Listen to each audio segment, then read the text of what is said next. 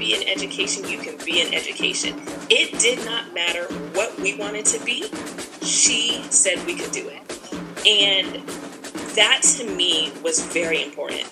I want to be able to influence others like that. Welcome to Black Educators Matter. This is more than a moment. It's a movement. Hey, it's Danielle. Welcome to Black Educators Matter. Our goal is to share the stories of 500 Black educators.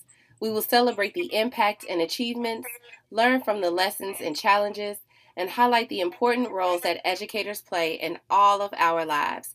I'm excited to welcome today's guest to our show. As a do now, please tell us your name, your role in education, and answer the question, why do Black educators matter?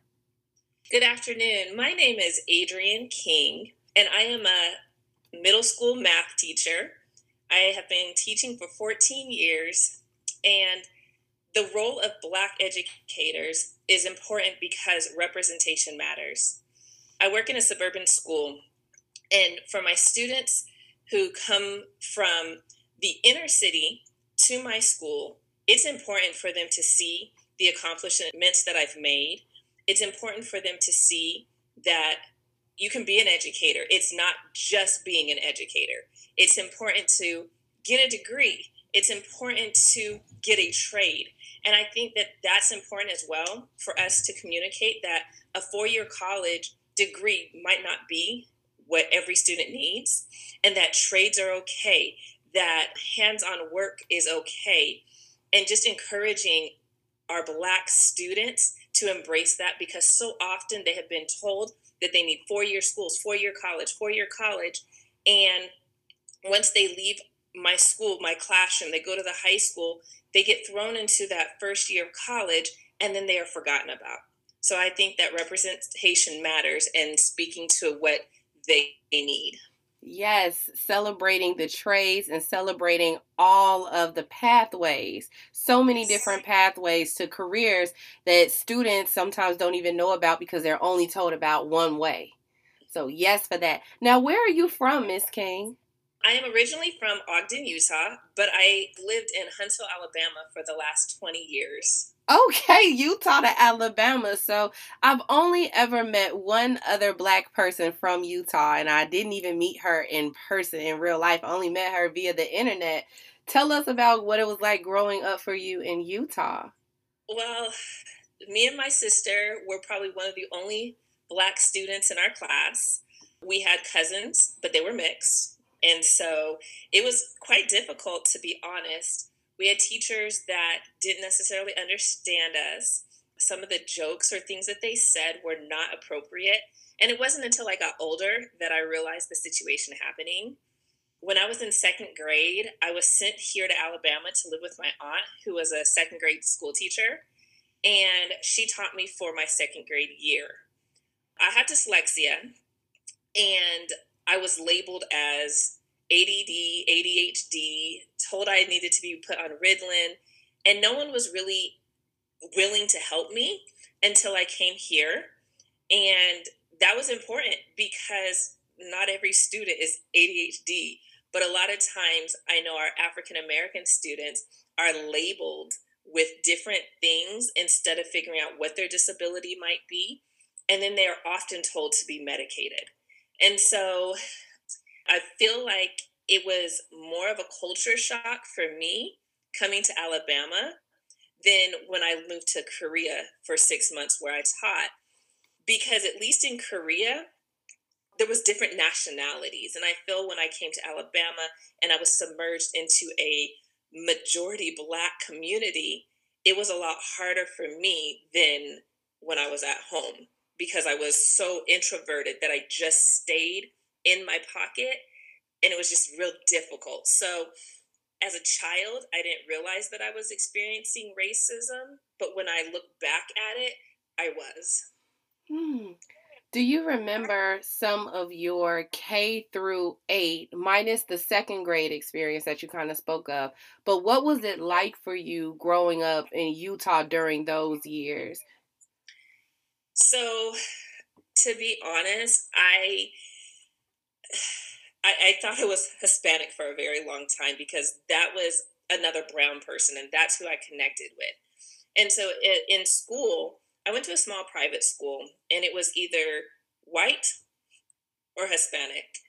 And I remember when I was probably about fifth grade, a young man on the basketball court, we were outside playing basketball, and I was always a tomboy. I remember he called me the N word. And, my sister, my older sister, always stood up for me. And she was like, "You don't say that to us." And I didn't really realize what it was or why it was bad. My cousins, we were all kind of taken back. There's probably about four of us.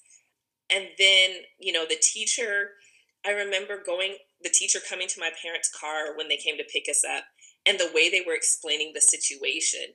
And at that point, I realized, oh, something's not right about this. And the way the teacher was trying to cover up or trying to make it seem like it wasn't as bad as it was hard.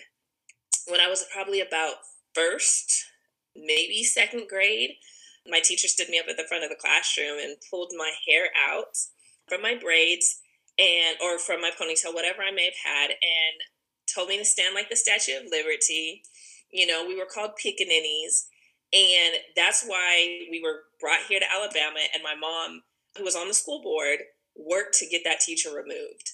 And so, yeah, our parents didn't necessarily talk to us about racism because, who wants to talk to their first, second grader about that?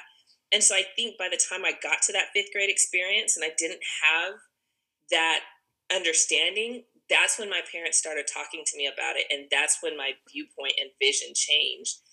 And it was about the time of Rodney King, the riots in LA. And we had that conversation. And at that point, I think the world changed for me. Mm. Whew. So you started off in Utah and then you had your experience in Alabama. Where did you go to high school?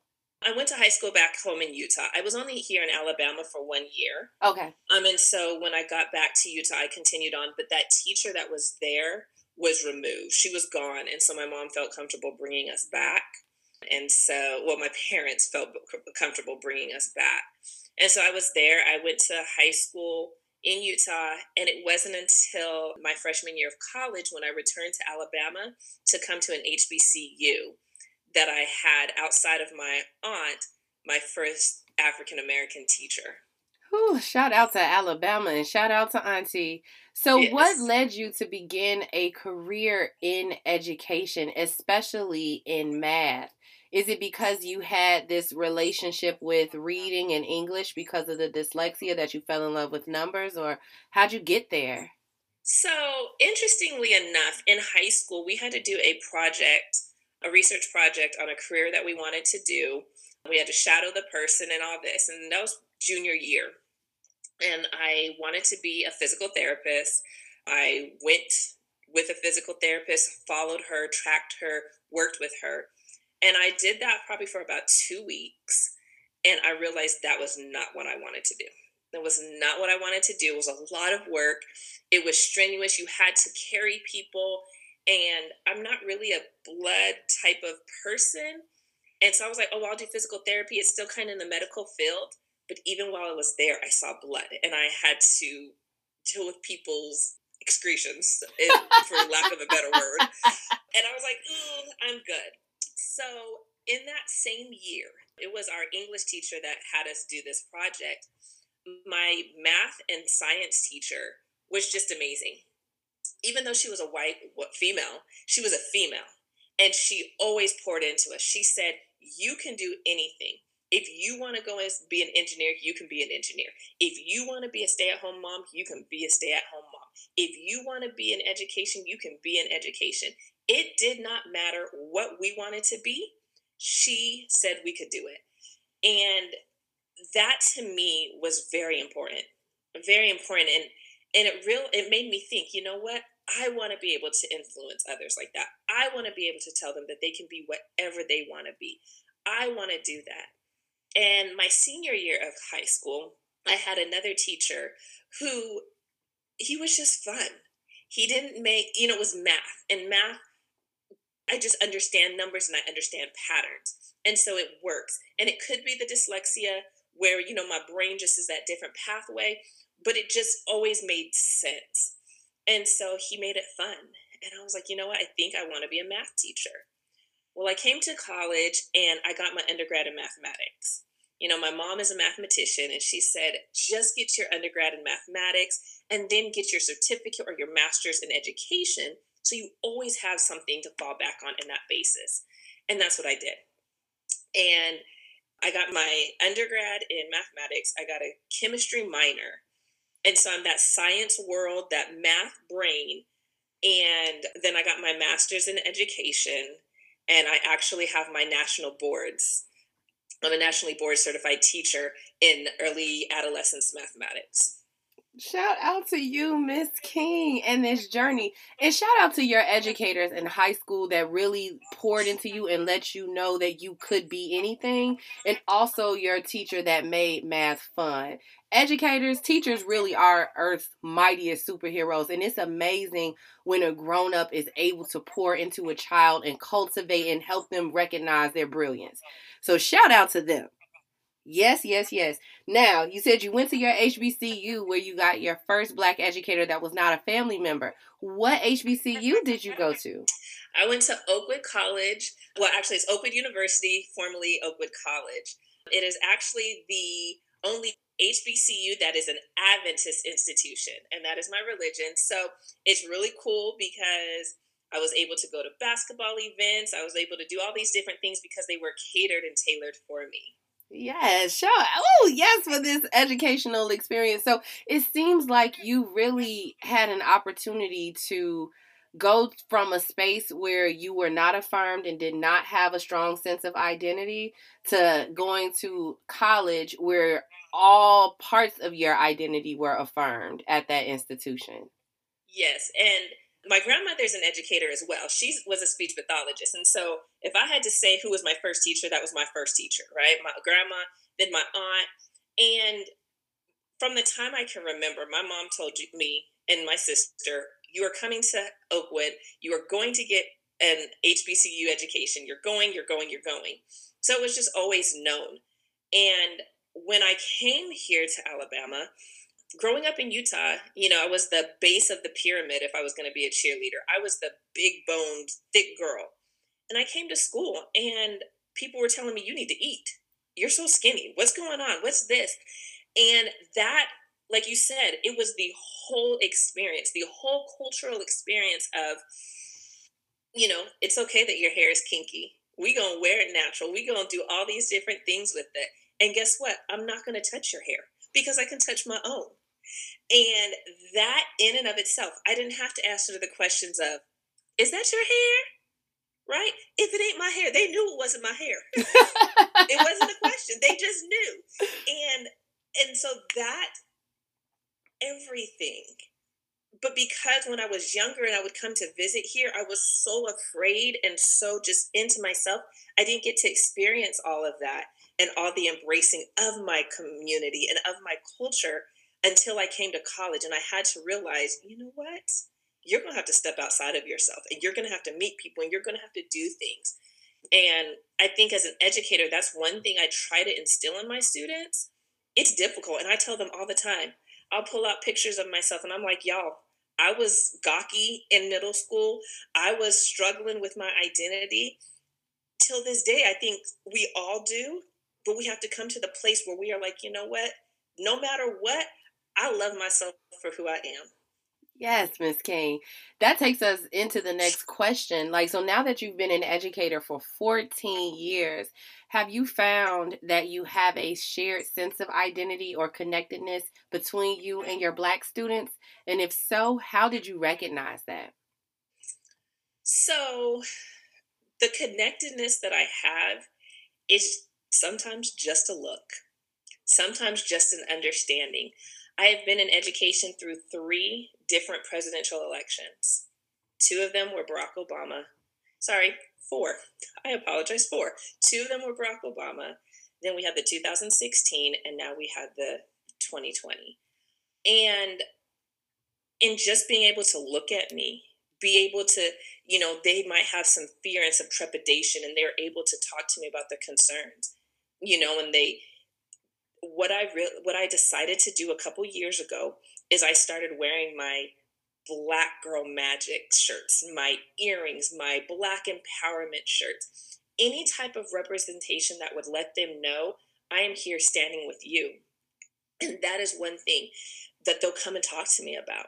I've worn my hair in all different styles. I have twist out, I have flat twist, I have box braids, I have cornrows, I have straight hair. I have everything in my hair within the span of a school year.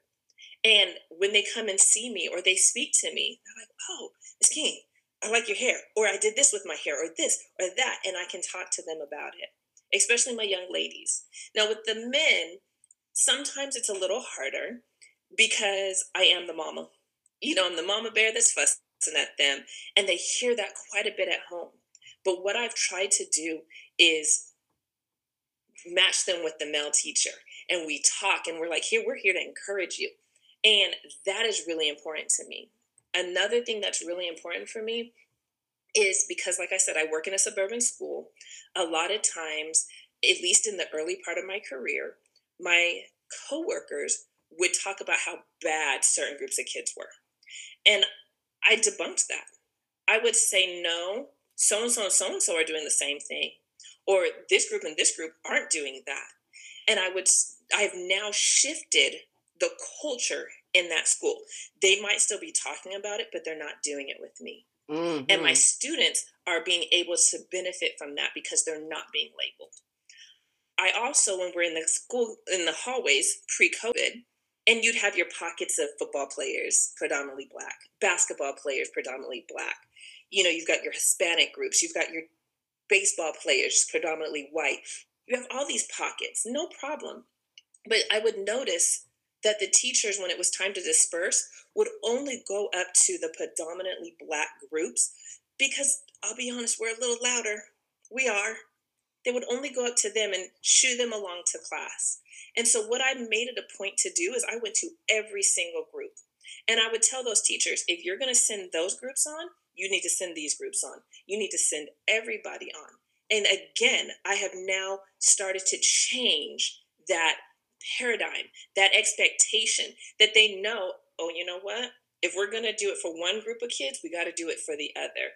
And that, I believe, is very, very, very important, that the kids see that the parents see that, and that my coworkers and surrounding community see. If we're going to do one for one thing, we got to do it for all. Mm-hmm. This is just one of many stories, and we want to keep the conversation going. Follow us on Instagram at blackeducators.matter. Visit us online at www.blackeducatorsmatter.org. Help build the movement by joining our Patreon. Now, let's get back to our Project 500 podcast.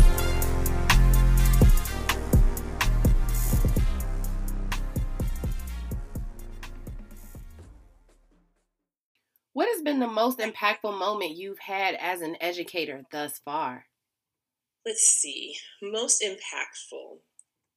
I would have to say a student that I had my 4th year of teaching just this year during COVID reached back out to me, sent me an email, and told me, "Miss King, when I was in 8th grade, and I told you that I wanted to be a movie animator, you told me you can be anything you want." He said, "I told some of my other teachers and they said, I'm not sure if that's really going to work. I don't know." And they weren't as encouraging. And he reached out to me and he said, "I'm in my senior year of college and I am a movie animator."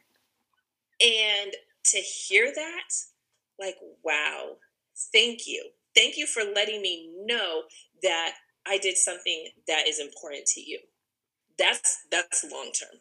Short term, I've had students just this school year, not even my students across the hall in another teacher's classroom have reached out and thanked me because I took the time to say, "Why are you crying? What's going on? What's up? What do we need?" Just to figure out what's going on with them and to reach out to them and to go to their teachers and say, hey, I noticed this, that, and the other about so and so. I don't have a class right now. If they need to come sit in my room, they can work on stuff. I can help them. And that has been impactful for me to see that I've made an impact with students from 14, 12, 10 years ago versus 10 days ago. Reflecting over your past 14 years as an educator and also your experiences that you had as a student growing up, what is the state of education in Black America and how did we get here? Speaking from my experience, I'm going to speak on it in terms of the disabilities and the labeling, because I feel like we have not gotten a fair shot, or we've been labeled as things that we're not. And so in the realm of disabilities, I feel like we are at a disadvantage. We have tried to integrate, we have tried to segregate, we have tried to do all these different things. We have, in my community, built new schools on the north side, which is where the African Americans tend to live. And basically all we did was gave them a new building, but shoved everything in there, didn't change anything. But then on the south side, we've given them a new school as well. Didn't change anything, but we haven't done anything to help out those schools. We haven't done anything to help out those children with those disabilities. And so we have IEPs, but in those IEPs, we have things that are said like, do this or do that, accommodate them this way or give them extra time. And it's just checking a box versus maybe we need to get to maybe they're hungry. Maybe their clothes aren't clean. Maybe what they're experiencing at home is the reason. And so I just see it as this paradigm as education, unfortunately, sometimes is a checkbox. What do? We get their IEPs, we read through them, we say, okay, I've done this, I've spent 30 minutes a week because I did, maybe 10 minutes a day or 5 minutes a day, and I'm just checking a box versus how can I really service these students? And, that's not even just with our African American children. That's with our Hispanic children. That's even with our white children. And it's not the children. If you ask any educator, what is it about education that is probably the most draining or the hardest part? And we'll say the paperwork, the checking the box. If I could just work with my kids and do what I know is best for them, that's why we got into education. How have you grown since you began your career? I have grown so much. I remember my first years of teaching and wouldn't take late work. Wouldn't take late homework. Assigned homework every night with plethora of problems. And over the years, as my nieces were born, because I don't have any children of my own, but as my nieces were born, and we go to visit, and we go out to dinner one night, and you get home and you're like, oh my goodness, it's like 8 o'clock. You need to get in the bed and in the shower, but you haven't done your homework. Oh no, your teacher's going to be mad. And I realized this is not life. Yes, I give homework and it might be a couple problems a night. And I tell my kids, okay, you might not do it one night. Don't make it a habit. Don't do it every single night. But if there's one night that you're like, tonight was my birthday. I'm like, oh my goodness, hopefully you celebrated. Don't worry about it. And that has really changed. I remember one time, one of my students didn't do her work and I fussed at her.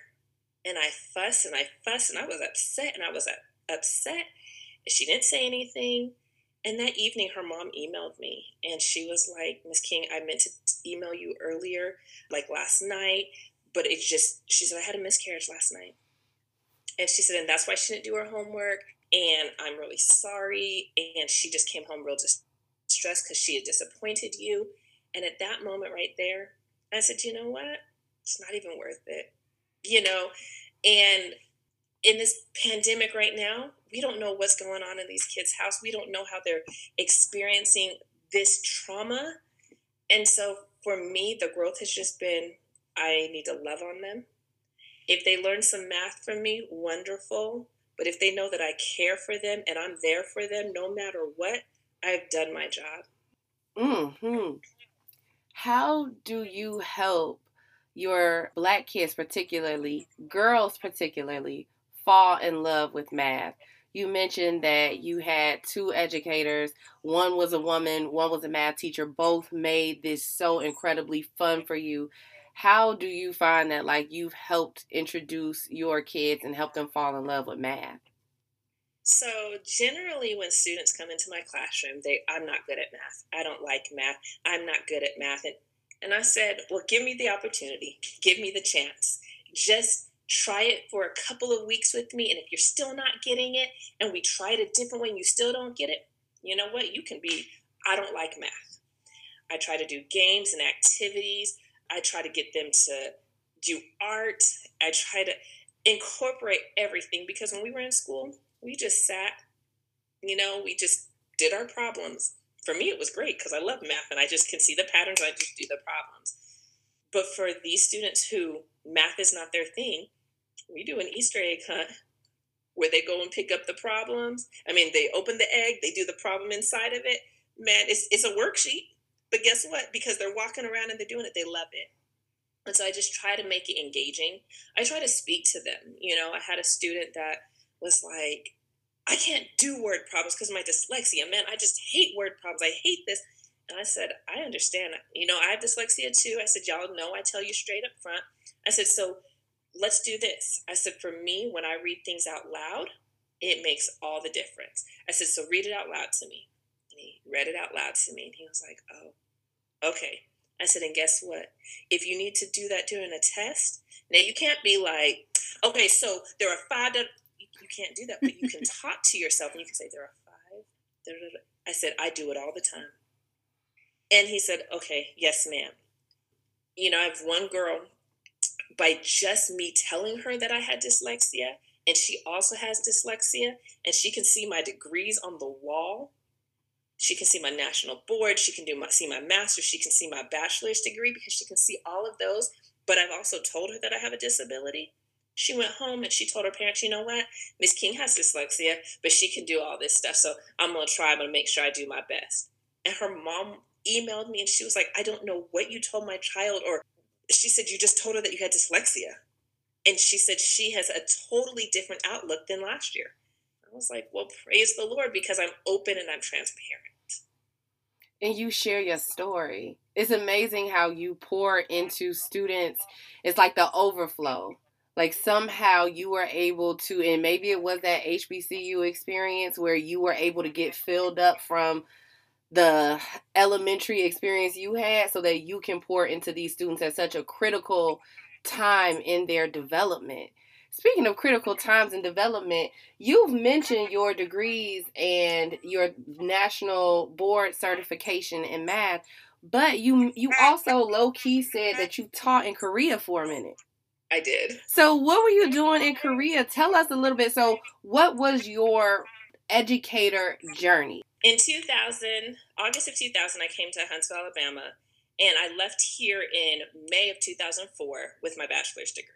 In October of 2004, I went to Korea, where I taught English and religion at a institute where they were just trying to learn the conversational English. I was there until May of 2005, and then I came home. I decided to do that because I knew I was going to go to grad school. I knew I was going to get my degree in education, but I didn't feel like just jumping right in. I wasn't that type of student in high school that wanted to finish, early, because I tell my students nowadays, what are you going to do? You're just going to go and work and have to pay taxes. Enjoy the moments that you're at.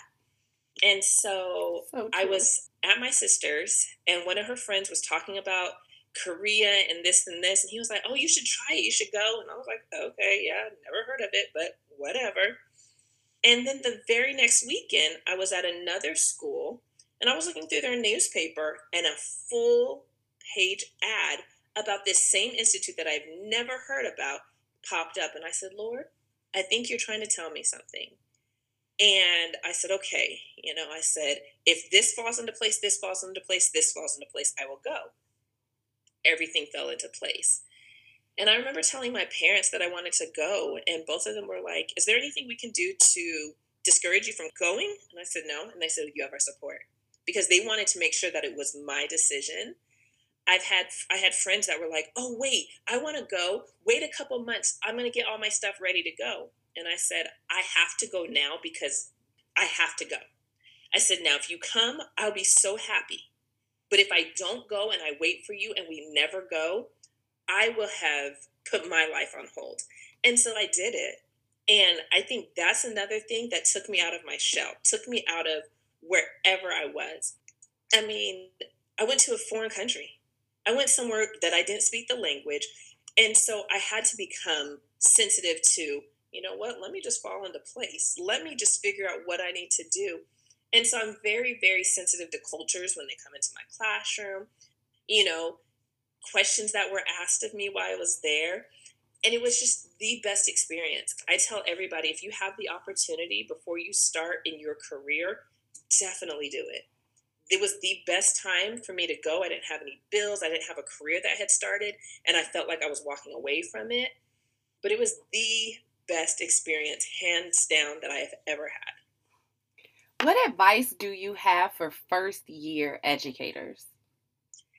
First-year educators, I have a few pieces of advice. One came from my aunt who taught for 30 years, and she told me, never strive for perfect attendance.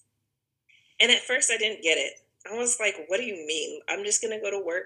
But sometimes you have to take off for your mental health, for your students' well-being, and you have to take care of yourself. Another piece of advice that I would give, find you a mentor, find your person. That person that when you go to them, they encourage you or they tell you like it is. Because there's sometimes that people are just your yes people and they tell you what you want to hear. And sometimes that is not good. Sometimes you have to have those people that say, what you're doing is not right for kids. Step back and look at it. And so you definitely need to find that person that's going to be in your corner, whether it's to tell you, yeah, that's a phenomenal idea, or to tell you that's not what you need to do. And my last piece of advice that I would tell you, pick your battles. Pick your battles, because there are some battles that are worth fighting.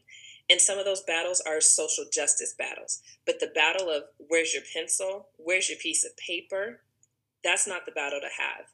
And if you have a community resource where you can get free school supplies, if you can get parents to help you out, if you can get other teachers, if someone wants to reach out to me and we can figure out how to do that so that when your kids come in the classroom, Miss King, I need a pencil. Pencil box, go grab it. Miss King, I need some paper. Basket back there. Whatever they need, you've got it for them. Because at the end of the day, we're teaching responsibility. And yes, we want them to have those things. But 9 times out of 10, when I go to a faculty meeting, hey, who's got a pencil? 9 times out of 10, when I get to work and I've left something on my couch, and I'm like, man, either I turn around and come get it because I have time, or I make another copy. But our students don't have that benefit every day. And so giving them that grace, making sure that you're picking those battles. And there's some battles that you do got to fight. I totally understand that. There's some battles that, okay, Johnny, you have never had a pencil in my classroom. So guess what? You better go hide the one I gave you today so that you know exactly where it is tomorrow.